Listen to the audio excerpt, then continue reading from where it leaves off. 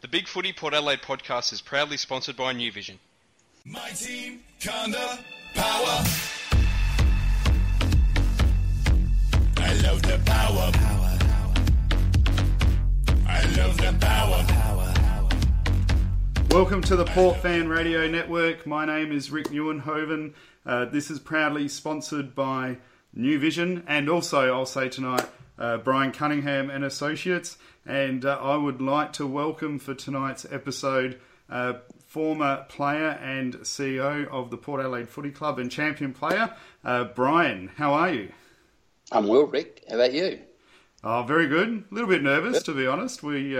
It's not often we get such reputable guests on the show with such a rich history like you have with Port Adelaide. So I just want to say, firstly, thank you very much for joining us and investing a little bit of time with me and the fans. No, mates, any time. Don't be at all nervous. We're just normal people, aren't we? So, we try to be.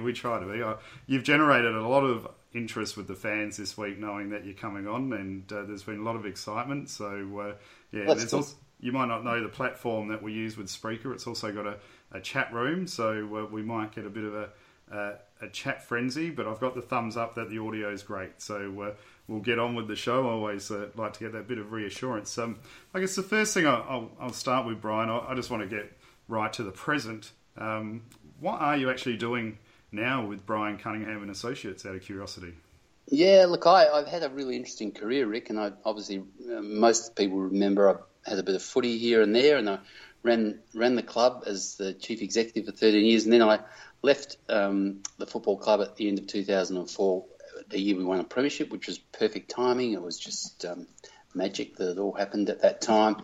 And I ran two large government departments for about 5 years. Trade and economic development was my second one. The first one was further education, employment, science, technology. I got a background in science, and teaching was my first career, as a lot of my old Taparoo High School students still remind me when they come up and say good day, and Prince Alfred College students for that matter. But anyhow, 7 years ago I started Brian Cunningham Associates, which was my own business, and so I've been running that for about that time, and I'm a non-executive director on a number of boards. I have 7 boards. I chair 5 of those. That means you sit on a board and you give strategic direction to a company or an organisation. So there's a mixture of things there. It's a bit of a couple of waste companies, a couple of real estate companies, and I've just been appointed chair of an architectural firm, which is really good. So I do a bit of work in that space, and the rest of my time is probably in coaching, executive coaching and leadership. So I do quite a lot of that with individuals and with organisations, corporates and whatever. So I have a lot of fun, and I work reasonably hard, but nowhere near as hard as I did when I was in the footy club. That's for sure. I bet it's actually it's interesting what you've brought up there with the skill set that you provide. Quite a numerous amount of people sort of asked me to ask you the question: do you still stay involved with the club? Do you have a desire to help the club? Do you think the club still needs your help? I mean, you've got a diverse array of skills, or do you think it's something where you sort of stay in touch, but it's moved on? You don't need to be on the board and all those sort of things. Well, no, I don't need to be on the board, and I have been asked over the years to be involved in that way, but I spent so much time at the club. I started there when I was 15 and left when I was 52 or something, so it's an awful long time. So, and I think they've got really capable people running the club and on the board. So, but in answer to your question, do I have an involvement? Yes, I do. I mean, I'm down there tomorrow.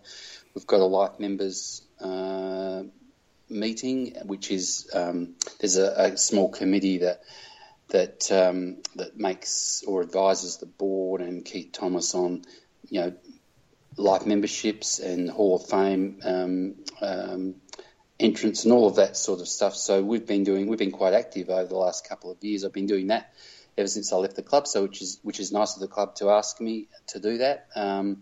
So I do that, and the club has been fantastic to me in my business, because I do a lot of corporate leadership stuff, and not once ever has the club Renee Keith Thomas in particular has been fantastic in coming out and talking to some of our corporate clients about leadership. So he's been very generous in that way. So I'm as close to the club as I've ever been. I don't want to step on any toes down there. I don't want to get involved in decision making down there.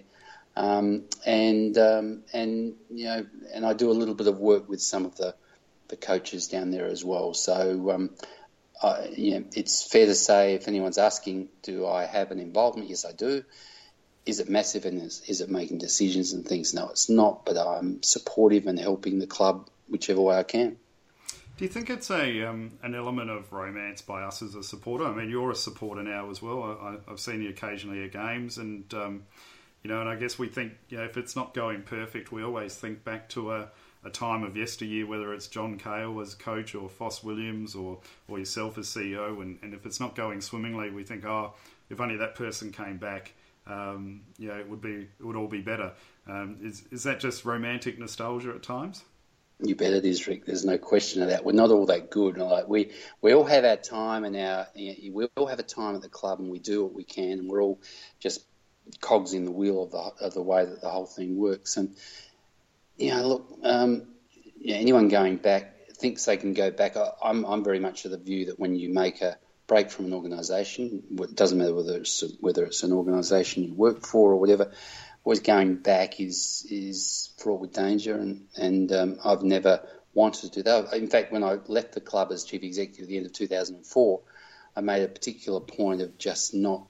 I went to some games, obviously, and enjoyed all of that, but because it had been such a big part of my life and was my life for a lot of that time, because of the AFL bid, I stayed away, and it was a good thing I stayed away. So go back to your point, older people coming back, can they help? Yes, if they help in the ways that they can, and I think I'm helping in a small way, but not to do anything like I did before. No, I don't have any ambition for that, and I'd always recommend anyone, whichever organisation it is, if you had a really good time, you got out at the right time, and because not many people pick their time to leave, most people get pushed out as opposed to choose to go out. If you've chosen a good time to go out, why would you want to go back and spoil all of that? It sort of it leads on to a question. One of the big footy fans had, his name's conveniently Russell Eber Handball, and he said that you spoke glowingly of Mark Williams at the Hall of Fame introduction and how he's such a teacher, and he was asking the question, is there a role for Mark Williams back at the club? And I guess part of the reason I asked about the romance of going backwards, is it just one of those romantic notions again, or is there a role for someone like Mark Williams to come back in some capacity?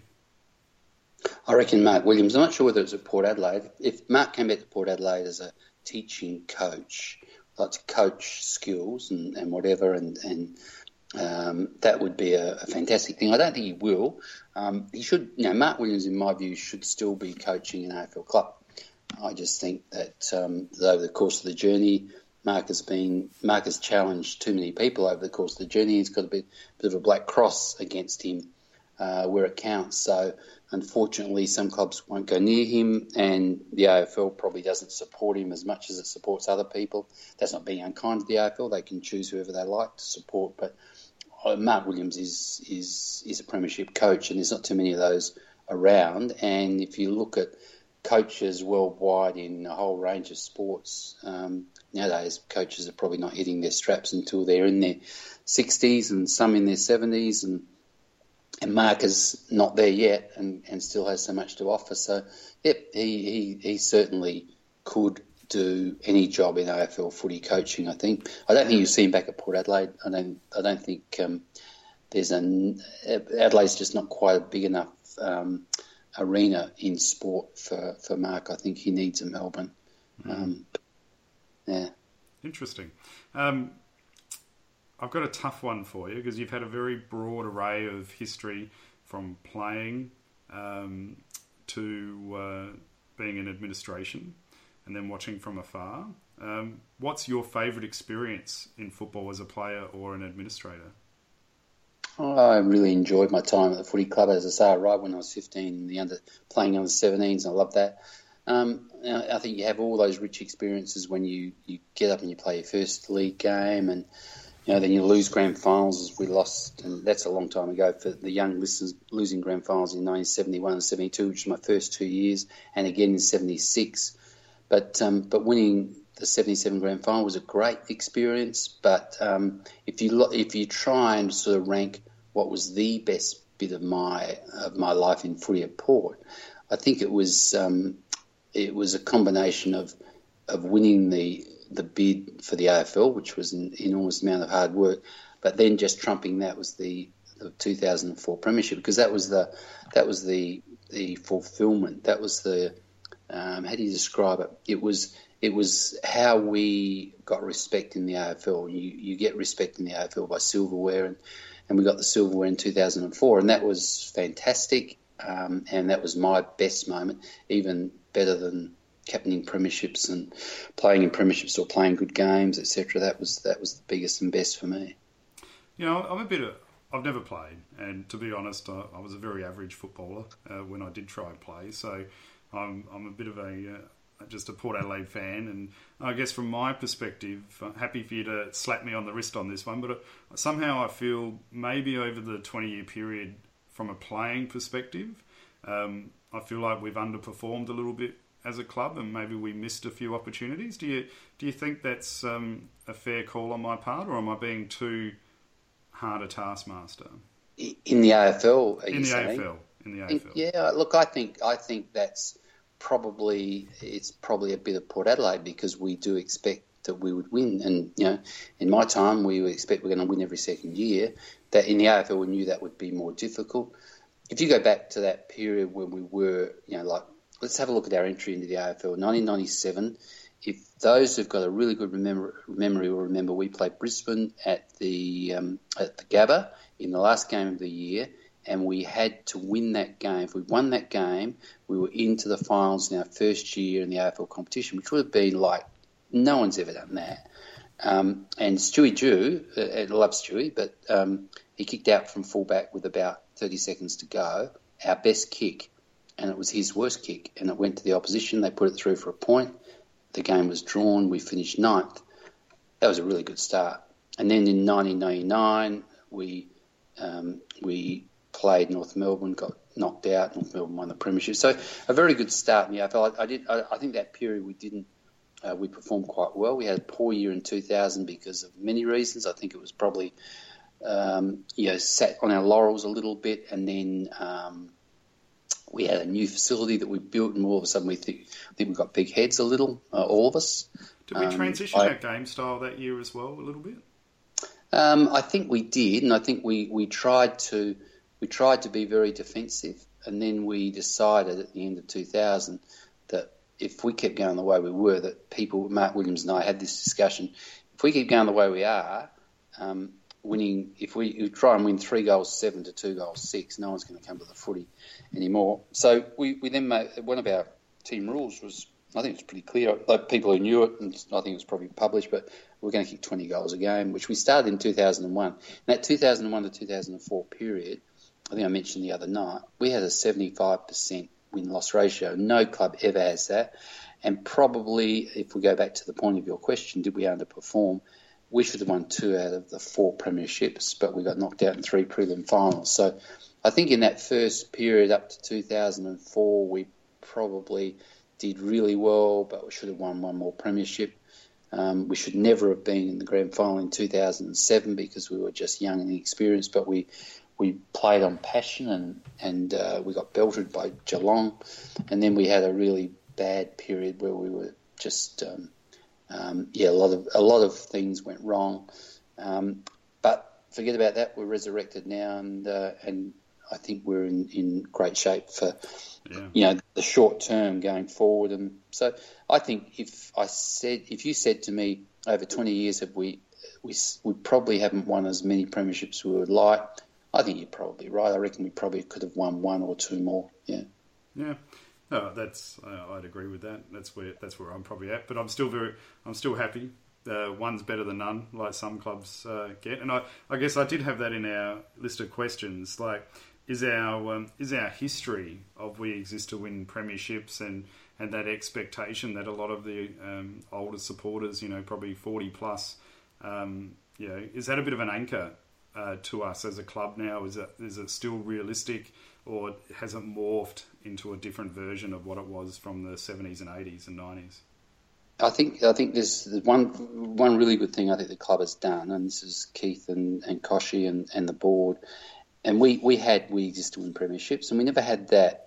We had that in the back of our minds in the Magpies days when I played, etc. It was always, that's what we're aiming for, and we wouldn't be backward in coming forward to say that. But that was our mantra into the AFL, and we were put out there quite strongly within our club bounds, within the club rooms with the players and coaches. And then Koshy and Keith added a bit to it, and I think it goes something like we exist to win premierships and make our community proud. And I thought that was really, really good, because in a sense, in the AFL competition, because it's so difficult to win, let alone win a game, let alone win a season, let alone win a premiership, that this thing of making people proud. If I look at our club now, I was really proud the other night, with the Hall of Fame stuff. I think they did that really well. Proud of the China stuff, proud of performances on the field at different times, etc. So people who follow the footy club can still get some pride in what we do. And the biggest pride will be when we win a premiership again. But at least it sustains people along that journey. But the first part of it is always going to be what people want. They want a premiership, because that's part of what we've always wanted and always, up until the AFL, always got. Yeah, it's an interesting conundrum, but I'm hoping that 2018 might be very close to our year. You mentioned 2004 as the highlight, and you were one of the personnel that left. We also lost, I believe, Andrew Russell, and our recruitment as well. The names escapes me now. Chris Pelkin, Andrew Russell, and I think Damien Hardwick went back, and then and at that stage we also lost Alistair Clarkson. Yes. He didn't coach in that grand final. Wasn't the assistant coach, but we lost some really good people at that point in time. Do you think that was detrimental to the club, that it set us back a little bit? And why do you think there was such a big exodus? And instead of people unifying around the victory and trying to get more, we seem to go the opposite way, splintered off a little bit. Look, I know each of the stories of all of those people that we've mentioned, and everyone's got a different story about that. I mean, mine was a decision that I made in 2002, and I said to Greg Bolton at the time, I'm going to retire at the end of 2004. If we haven't won a premiership by then, we haven't succeeded. And as it turned out, we did. So lucky me. And I kept my word on that. And he said, well, I'll stay on for a few more years so that we keep the same sort of, we don't lose all the intellectual property. So that was my story. Andrew Russell, I know his story was that, he was pulled by family to go home, and there was nothing we could do about that. And we talked about that the whole of the season. Alistair Clarkson was headhunted for a role at Hawthorn, and frankly, you would never stand in front of anyone who wants to be an AFL coach and had that opportunity. So, that's why he went. Damien Hardwick, at the end of his career, was then looking to coach and all of that. So, winning a premiership, you'd say, well, that would be a reasonably good finish to my football career. So everyone's got their own stories. Chris Pelkin was running, I think, a property business and a whole range of other things, always based in Melbourne, had other opportunities, and had done a fantastic job right from the start since 1997. So a long time there is a time to move on. So everyone had a different story, and so it wasn't a mass exodus caused by anything. It was just the fact that, all of us at different stages of our lives all had different reasons for going. Unfortunately, it happened right at that time when we won the premiership, and it didn't last much longer than that. So, yeah. Andrew Russell's an interesting one. I didn't even have him on our list of conversation topics. But when you look at his career, he's what he did with Port Adelaide and now at Hawthorn, he'd have to be one of the best fitness guys you've seen in the business, I would imagine. That was amazing. He was fantastic, Andrew, and we tried everything. I don't know how many conversations I had with Andrew to try and keep him, but family's family. So there you go. Yeah. Like he probably isn't lauded, for the work that he's done. He was a fabulous trainer. Yeah. So as a player, I mean, I'm 45, so I sort of picked up football probably early 80s, didn't really understand it too much. Went to the 84 grand final. That was the first physical game I went to. So I missed your playing career, but I've had some of the older supporters fill me in, and I remember the highlights of seeing you play. Obviously, you played with some of the greats, Russell Ebert, Darren Cahill, other greats from the club. What was that experience, some of those players that you played with? What did you take away from it? Oh, look, it was a long time. I played for 13 years, and I was captain for 4 years, and we did really well as a club. We were very close, and we really, we had a lot of success over that journey, and that was a great period. I think the 80s, probably the 70s and the early 80s were probably some of the best times in footy. I still look back. I don't very often look back at past games, but it was a pretty good game in those days. And as a club, we were as good as there was going around. A story I always tell, some people may remember it, but 1980 we had Russell Ebert back, and he'd been to North Melbourne and came back, and he was still as good as ever and won a Magarey medal again, I think, in 1980. And we had Max James, and we had Tim Evans and Daryl Cahill, and all that. We honestly had a really good side. We won the 1980 Premiership, and Richmond won the 1980 VFL Premiership, and then we had a trial game at Albion Oval at the beginning of 1981, the two Premiership teams, and they had Francis Burke, Kevin Bartlett, Royce Hart. They had all of the, I think Royce Hart played. They had all the really good players of that period, and we lost that game by 2 points, and that for us, we're saying, we always thought, we could match it with the best that's going around the place. It was a really good period of time, so lots of memories and great people at the football club. Was there, I mean, everyone talks about Russell Ebert, understandably, but was there another player outside of Russell that made an impression on you in your playing career? Oh, lots of them. I could go through the whole list. Daryl Cahill was really underplayed, and people wouldn't realise John's brother. He was a scratch golfer, and Daryl was my best man at my wedding. As a matter of fact, we were really good mates. We used to go around before every game. We'd go around to Daryl's mother's place, and she'd feed us up on lollies and stuff, and John was there, and we'd all sit down and talk about the game and go out and kick a footy around just to calm the nerves a little bit. This was at Seaton a long time ago. But Daryl was really underrated player, like so super fit. He ended up roving with me. That was when they had rovers.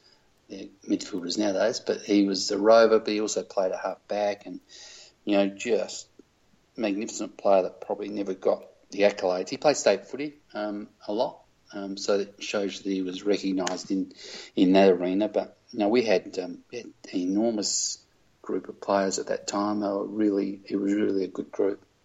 So you were primarily a ruck rover, and from what I've seen and heard from people, exquisite skills, both sides of the body, and your goal to game ratio was quite high. I think over 1.5%. Have you seen, is your position that you used to play in the modern game defunct now, or have you followed how it's transitioned? Oh, look, they run so many people through the midfield nowadays, and in those days it was a ruckman. And when you look at you look at our side this week, potentially they'll probably have someone like Rockcliffe or whatever playing in that third role of ruckman, ruck rover, rover, as they used to be called. But they run so many people through there now because everyone's so much fitter. In those days we had two rovers, and we rested in the forward pocket, Daryl Cahill and I, and we just ran on the ball, and we do what the midfielders do. We weren't as fit as the guys nowadays, nowhere near it. But but it was really just two people rotating through that one position. That one position now, they'd have 6 or 8 players rotating through that one position. So I don't think it's any different because you're there to read the tap of the ruckman and be right inside the play and get the ball. That was your job. Mm. So I don't think it's different, Rick. No, just different type, bigger players, I guess, these days. They're huge now. A bit bigger than we were, yeah. Mm-hmm. How was the transition for you from Foss Williams to John Cahill? Was it any different, or was it just seamless? And I guess the big question for me too is like, what made John Cahill especially such an inspiring coach for over so many years? I'll tell you, both of those coaches are inspiring in a lot of ways, Rick, because Foss was my first coach, and I started as an 18-year-old in 1971, and we lost that premiership, as I said, to North Adelaide. Foss taught me more about the role of midfield roving, whatever that role as we just described. He wrote out for me, how you actually do that role. Not wrote out, typed out with his own hands, 3 pages of these are the sorts of things you do. This is how you run in front of your player. This is how you think about the fall of the ball and where you're going to get to. This is how you save time and space. He taught me more about. So he was a great teacher, like Mark. He taught me more about roving than anything in those days. So I had great admiration for him. But he was at the end of his career, and the old style of coaching was really it was barking, and it was tough and hard and all of that sort of stuff, which is all fine, and that didn't hurt any of us to do that. And then John came in, and John was much more, used a sort of much more psychological approach in terms of not necessarily teaching you the skills, but telling you, building your self-confidence, telling you that you're the best, working out how he could get the best out of you. So John was inspiring in those sorts of ways, because we would have done anything for him, and we did, and we kept winning as a result of that. So two very different coaches, but the best of all worlds, really. So was John a real belief orientated?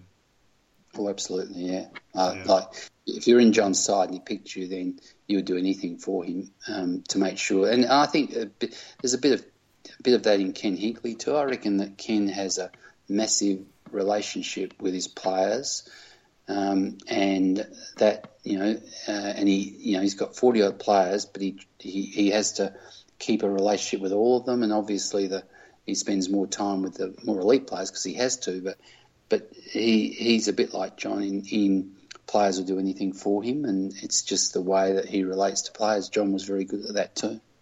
So, off the cuff comment.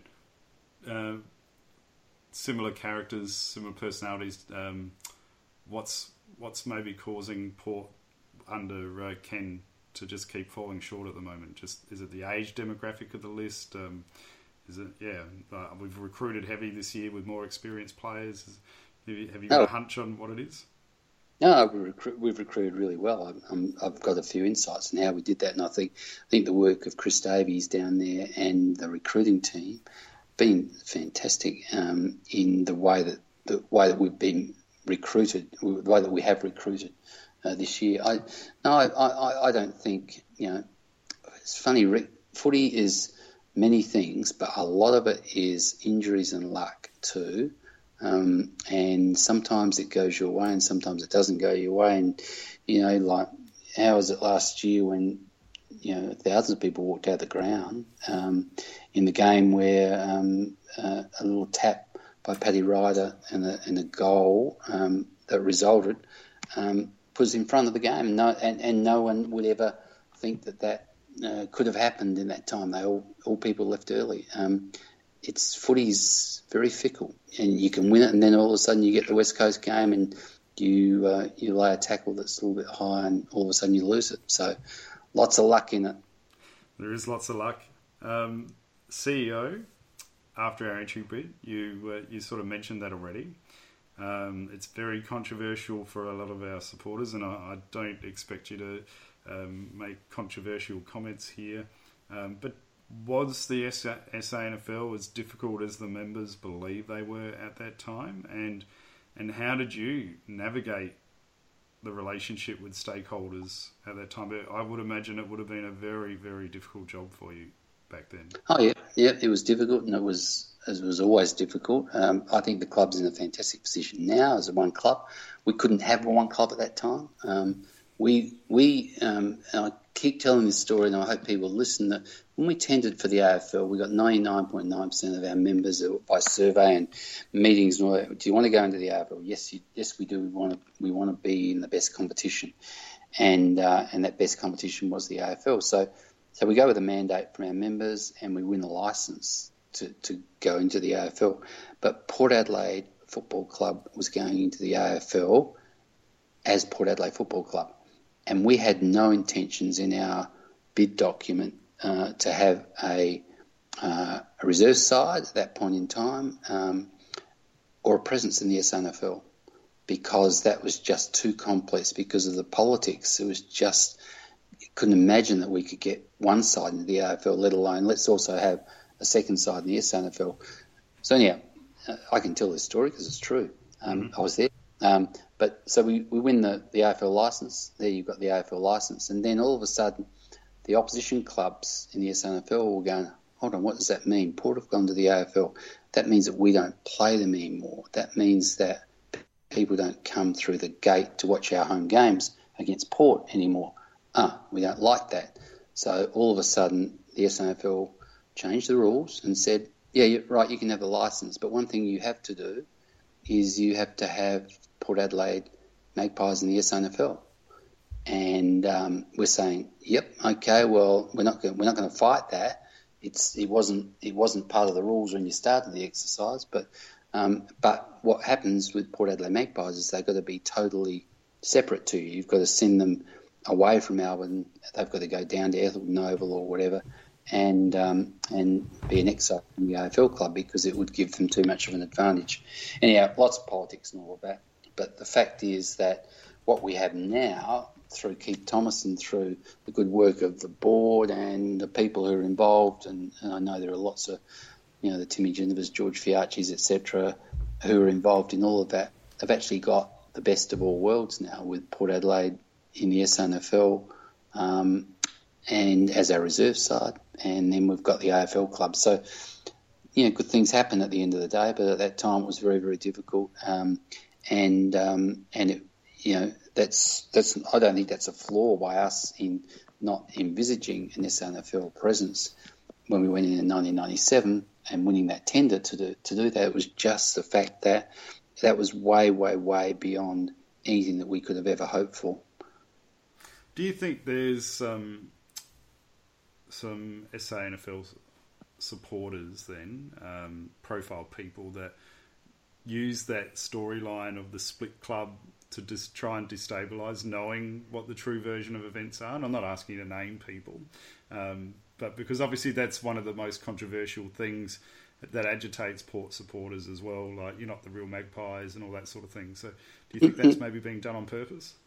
Oh, absolutely, there's no question of that. It does irritate me a lot. Like, we got a mandate from our members to go into the AFL.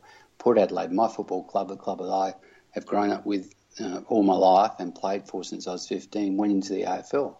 And that's where we went, and that's what we were asked to do, and we did it. And then to get people to say, oh, it's not my club, they're not the real Port Adelaide. People looked at it and said, oh, look, the real Port Adelaide is the Magpies playing down at Ethelton. Well, yes, they are too. Both clubs were the real Port Adelaide. It was just that they were set apart by the SANFL at the time. Mm. So it's interesting now that with this this mysterious AFL reserves proposal, which the club has come out and sort of said we've had nothing to talk about it since 2014, but it sort of raised this sort of concern with the supporters again about potentially the Magpies going, and I saw George who was quite wise on social media. He was saying, hey, think big here, people. Why not have three clubs? I mean, we are a sporting club. It seems to be this recurring thing. Do you think the AFL reserve concept would come up over time? The club said it's not in their close future. Do you think it's something that might come? Well, it surprised me. It came up in the paper the other day, first time I'd seen it, and I'm not close to the AFL now. There's got to be a rationale for it. It's a very expensive exercise when you're flying reserves clubs all around Australia as well. The AFL have got pretty deep pockets, and so they're the ones who will decide whether that's viable or not. And then I guess supporters will decide whether they want to get there earlier to the footy to watch a reserves game before the main game as well. I mean, that's the tradition of footy. It used to be, but there, in my day when I was a kid going to the footy, watching the reserves comp, there weren't many people there, frankly. And it was a great. It was great as a backup for the main team, but a lot of people have got to work that out, and whether it's logistically, whether it can work logistically, how much it's going to cost, and then all of the stuff around history and tradition then comes into play. So my guess is probably wouldn't happen. I wouldn't have thought, but we'll wait and see. So CEO at AFL level, one of the supporters that knew you were coming on tonight wanted me to ask this question. When we entered the AFL, given your time again, would you have gone with less Port Power and more PAFC 1870? I know it's a very controversial topic. For me, I didn't really have a problem with the concept. I mean, it's Port Adelaide Football Club, and Port Power is just an abbreviation, but I know a lot of passionate supporters weren't a fan of Port Power and loved Port Adelaide Football Club. Do you have any thoughts on this? Well, when we went into the AFL, we mandated that always you would never, on the scoreboard, you would never see, our name was Port Adelaide Football Club. On the scoreboard, you would never see Power. You'll always see Port Adelaide Football Club. That's mandated with the AFL. That's part of our licence agreement. So the Power was the nickname, and the Power was the nickname because we didn't want to destroy the Magpie. We didn't want to take over that. Power was something that is not an entity. It's a feeling. It's different than a magpie or different than any other symbol for that matter. So we didn't want to destroy the Magpie. So look, could we have done that differently? I don't think so. If I reflect back, we were hated by the other SANFL clubs, so we needed to be something different because where our future lay, and this is what I really think nowadays, where our future lay was getting to the kids. And the old story is that if you touch a kid before 11 years of age in some sense of footy, which means give him a Port Guernsey or get him to watch a game, or a player comes and says g'day to him from Port Adelaide, then they have an affiliation, the young kids, and they will probably follow that club for life. So we needed to get young people in, and that was part of the Power terminology that we used. And I reckon nowadays when I go to the footy and I walk across the bridge and I see all the young people who are now probably in their 20s, 30s, 40s, I look at our supporter base and it's young. It's young. So maybe that did work. So, because we're never ever going to get the old Norwood supporters, Glenelg supporters. They were never going to turn around and say, a few of them would, but not many of them would turn around and say, oh, look, I've been a Norwood supporter all my life and now I'm going to support Port Adelaide in the AFL. I only know one of those, that's my brother-in-law, but apart from that, most people would stick with their SANFL club and the Crows. I see it from the outside looking in, the conflict the AFL competition has with the bias of the existing VFL clubs and really not wanting to let go of their legacy in a national competition. I guess when you were CEO at Port, it was even more primitive than what it was now with that viewpoint. How difficult was the Victorian politics with a national game for you? Look, I think many clubs were reasonably supportive of us. They saw us with a tradition and a history, and the AFL certainly saw us as a $4 million, that was our licence fee that we had to pay. So they quite liked the money that we gave them and the fact that we created another bigger market in South Australia. Look, I think probably Collingwood was the only one that we we rubbed up hard against because of our black and white heritage, and we still do, and that's not a major thing. We still wear our heritage Guernsey when we can. We wore it. I think our first heritage Guernsey game might have been in 1998, 99, so we've been wearing it for a long time. Do you think was it frustrating? Did you feel like there was two sets of rule books at any stage, one for the VFL clubs and one for the non-VFL clubs? That's interesting, Rick. Because I think it was head down, bum up for us. We just did what we could do to win games of footy, to develop respect. I mean, we were financially successful. We were one of the better clubs in the AFL, along with the Adelaide Footy Club, obviously very, very successful. But we just wanted to keep our heads above water, build our strength, build our assets as an organisation, build facilities to make our players even better. So look, I didn't worry too much about politics. It only came to a head when we bumped up against Eddie and his team. So where do you think again, it's a bit of the romance for Port Adelaide supporters, the Prison Bar Guernsey. Where do you think it fits now in the modern AFL landscape? Oh, it fits beautifully. We'll use it. I'm hoping we use it again for another important game. There are two Guernseys I think that are important for us: the Magpies Guernsey, and using that in a heritage round, or using that for a special round, to bring to the national screen the history of our club is really important. I think that's a good one. I would personally like to see the Guernsey that we wore in the 2004 Premiership, which was our first Guernsey that we made, the Power Guernsey, Port Adelaide Guernsey, that came out in 1997. The first of the three Guernseys, but the one that we wore most often. I think that's got really good history. We spent a lot of time developing that. It has a story that probably hasn't been told before, and it has a history now that it's an AFL Premiership Guernsey, so I'd like to see that used occasionally as well. Nothing against the current Guernsey, but I just think those two Guernseys still have a place, and I hope they use them. Yeah, I was a big fan for the 2004 Guernsey myself. I liked it. Obviously, the Prison Bars always has my heart first and foremost. Facebook fan Andrew Kenny had a really good question, I thought, which I'm sort of interested in as well. And with your board experience, I'm sure you'd have some insight here. He was asking, he'd be interested to hear what you think of the current state of play with Port's independence from the SANFL and what that eventually means for the club government structure going forward.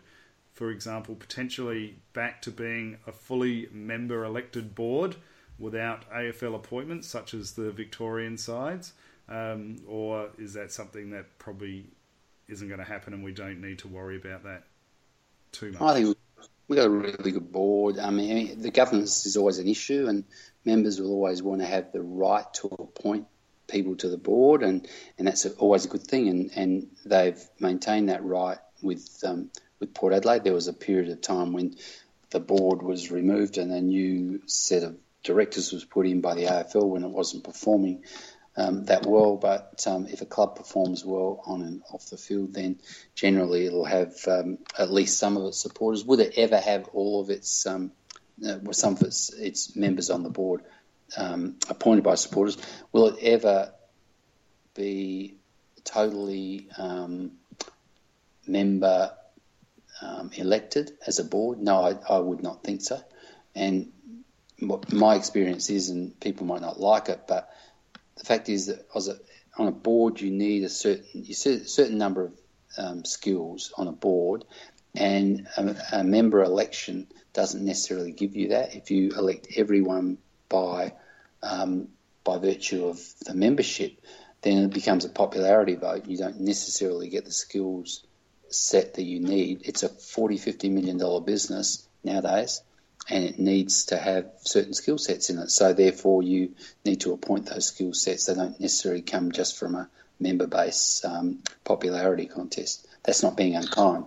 That's because you get some really good people through the membership, no question, but you can't get them all. You can actually have a board composition where you can have independent directors invited to the board in addition to the elected members as well, though. Absolutely, and that's in fact you do that with most boards, to be honest. And forget about footy clubs. We do that with several boards that I'm involved with. We pull skill sets in when we need them, and they might come in for a couple of years and give us a particular skill set in a space that we need, and then they might, drop off and someone else will come in. So all of that's really important. Mm. I mean, saying that though, as you probably know and saw, I ran for the board and was unsuccessful, but I mean, I think everyone that's on the board, whether they're member elected or not, I think our board is pretty functional and doing a very good job. And we, as supporters, we should be reasonably happy with everyone that's on there at this point in time anyway. Yeah, I think the only time people get unhappy is when we don't perform, when we either lose lots of money or probably more importantly, when we just don't win games and we're not competitive. And then, how much control the board has of that, there's very little. Like in 2000, the board had no control over the fact that we finished 14th in 2000 after finishing 9th in 1999. And it was all to do with preparation, injuries, a bit of big-headedness and by all of us, and then all of a sudden it goes down the tube and you find you're 14th. So, and the board can do nothing about it except the board appoint the chief executive, and the chief executive makes sure we get the right people in the right places to make sure that doesn't happen again. On a national level, I remember the rumours you were highly respected in the industry, and there was media reports that you were potentially going to be 2IC behind Andrew Demetriou in the AFL. Was that ever a possibility, or it was exaggerated in the press more than what it was? Oh no! Look, I was asked to go to interview. I did, and had a couple of interviews, and I finished. I think I finished second. Yeah, behind Adrian Anderson, and that was fine. That's just the way it went at the time. You win some and you lose some, and I always reflect back: would I have been better in that position, or would I have been better for my career? I'm not so sure. I mean, I was very lucky. I wouldn't have had a premiership if I'd left at that time. So, if you were in charge at the national level, bit of a sliding door thing, what would you do for the game? Would you do anything different? Hard to say. I'm not really close to it now, Rick. But one of the things that I've always maintained is we've got to be really careful that the game doesn't change too much, that the rules don't change too much. People love the game, and I think a lot of things about the game today are fantastic. But you've just got to make sure that people don't get disappointed by making it too different, and particularly around the rules of the game. So that's a view I have. And I guess the AFL are trying many things. They're innovative. They're trying to grow the pie of AFL footy, which is fantastic. But don't mess up the game itself, because it's a great game.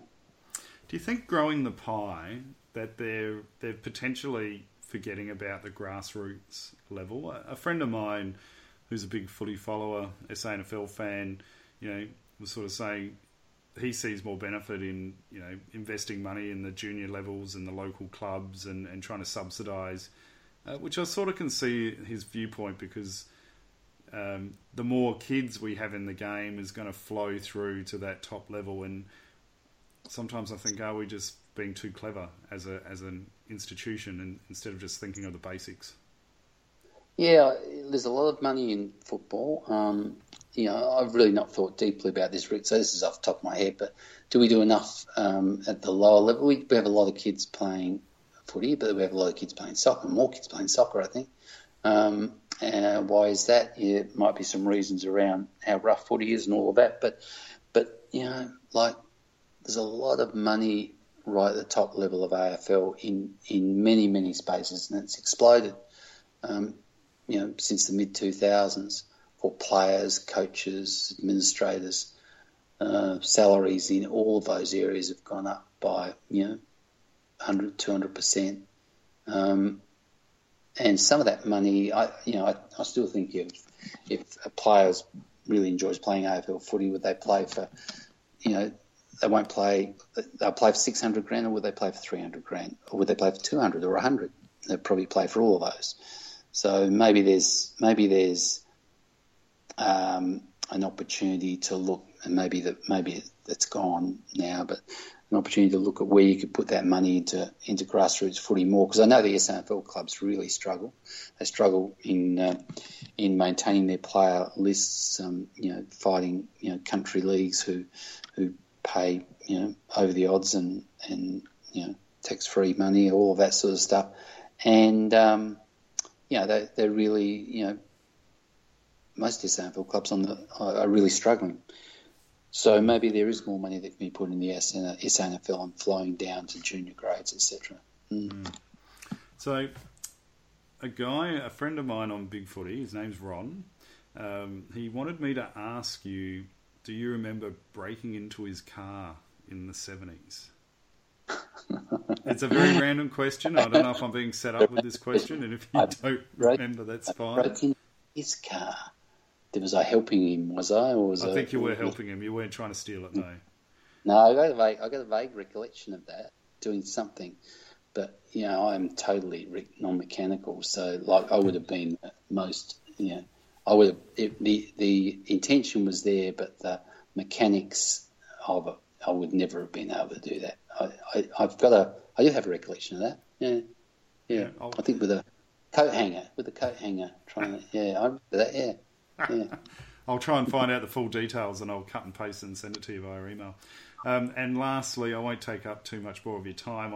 He also had a good suggestion. He's got a list of names here for me, and he wanted to get the first thing that popped into your head with these names. So doesn't have to be War and Peace. Max Bashir.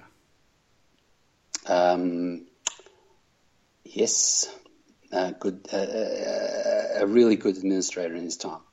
John Cale. Great coach and one of the best. Yep. Bruce Weber. Yeah, understated and should be recognised by the footy world for what he has done to get Port Adelaide in the AFL. A marvellous man. Bob McLean. Yep, Big Bob was hard and tough, and he was the father of the club and took it into that fantastic era in the 50s and 60s and 70s, and probably the father of the club. Foss Williams. Well, he's probably the greatest influence on the club in terms of its on-field success ever. Warren Tredrea. Just a champion player, fantastic fellow. Really enjoyed his time in the AFL, and we saw one of the great centre forwards ever in this club. Yeah. I mean, from my history, I'm a big Scott Hodges fan, but I feel like Warren is the best forward I've seen in my time, in my 45 years. Is he the best forward you've seen, or would you rate any other player higher than Warren? Yeah, I don't like rating players against each other because I think they all deserve accolades, and they were the two players you mentioned. Were two of the great players, but I would never say one's better than another because they all are different in so many different aspects of their game. So forget about rating one or two. Just enjoy the fact that we were lucky enough to see both of them at their best. Absolutely, Craig Bradley.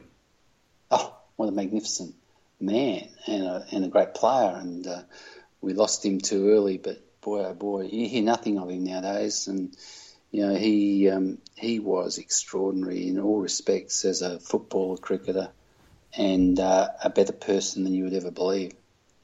Wasn't he amazing? I mean, he played over 100 games for us, and then went on to play 300 and odd 50 games for Carlton, and also played state cricket.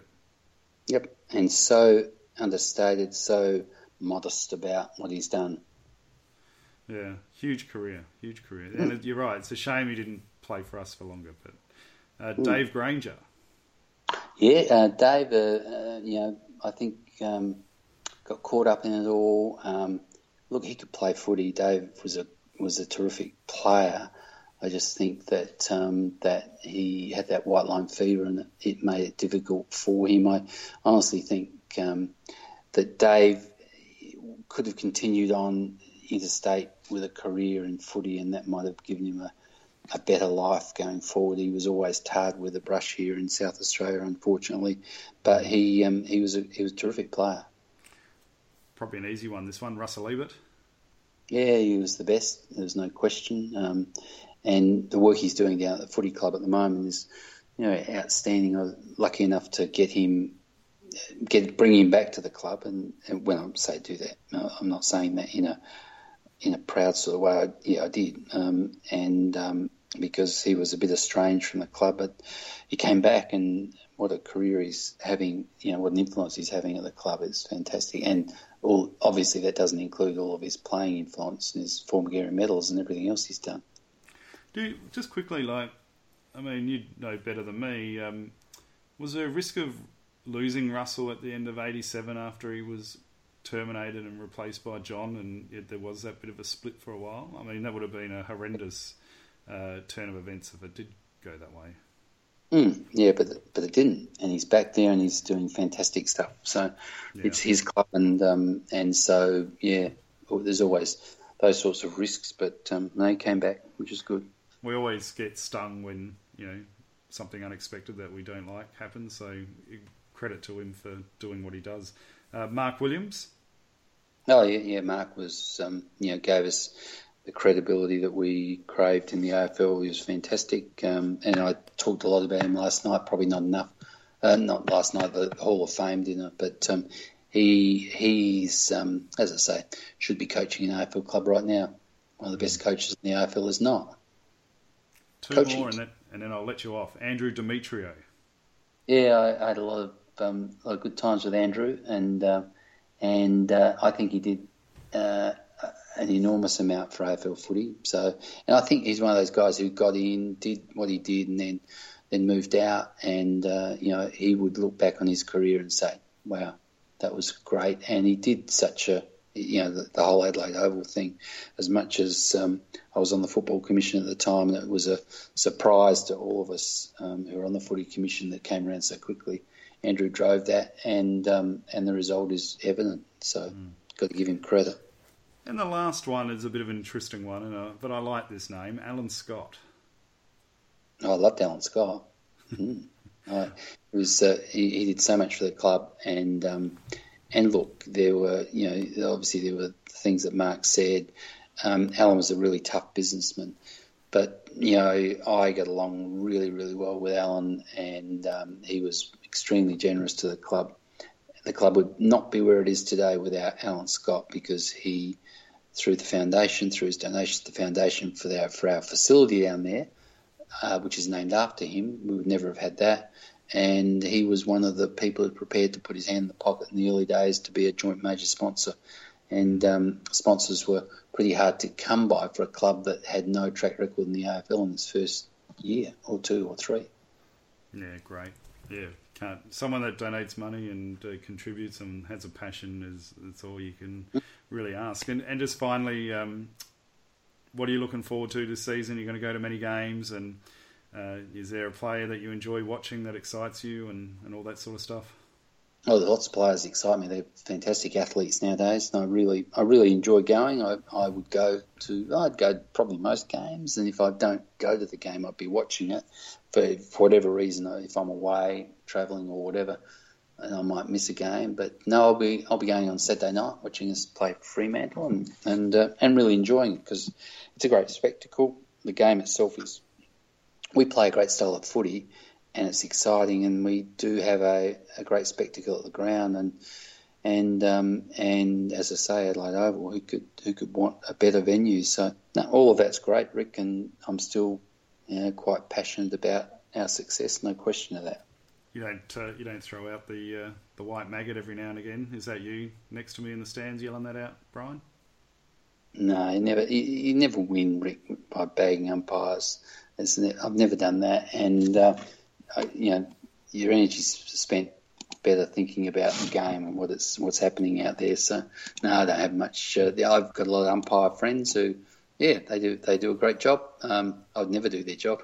It's the most. It can't be satisfying, surely. But are you a structure man or a player man when you watch the footy? Like for me, I'm always intrigued by the structure. And so when people say, who was your best players? Unless someone kicks 10 goals, I'm like, I don't really know, because I'm always just looking at the game of chess on the field. What are you looking for when you watch as a spectator? Less strategy, more players. I think I like the spectacle of what players can do and enjoy that, and leave the tactics to the people who can really do it when they're in the coach's box, aren't they? Yeah, that's true. Brian, look, I really appreciate your time. I know the fans were really looking forward to this one, and I'm sure there'll be lots of downloads as well. So once again, thank you very much for your support, and I hope your business, Brian Cunningham and Associates, keeps going gangbusters, and maybe one day down the track we'll have another chat. Good on you, Rick. Thanks for that, mate. Thank you very much, and we'll speak soon. Bye. Carlisle sends it long. Modlop just on and takes the mark. He can give Port Adelaide the lead. Hamstring hurt. Plays on. Sends it high. Goal square. Long. McVeigh gets back. Port Adelaide in front. The magic man of all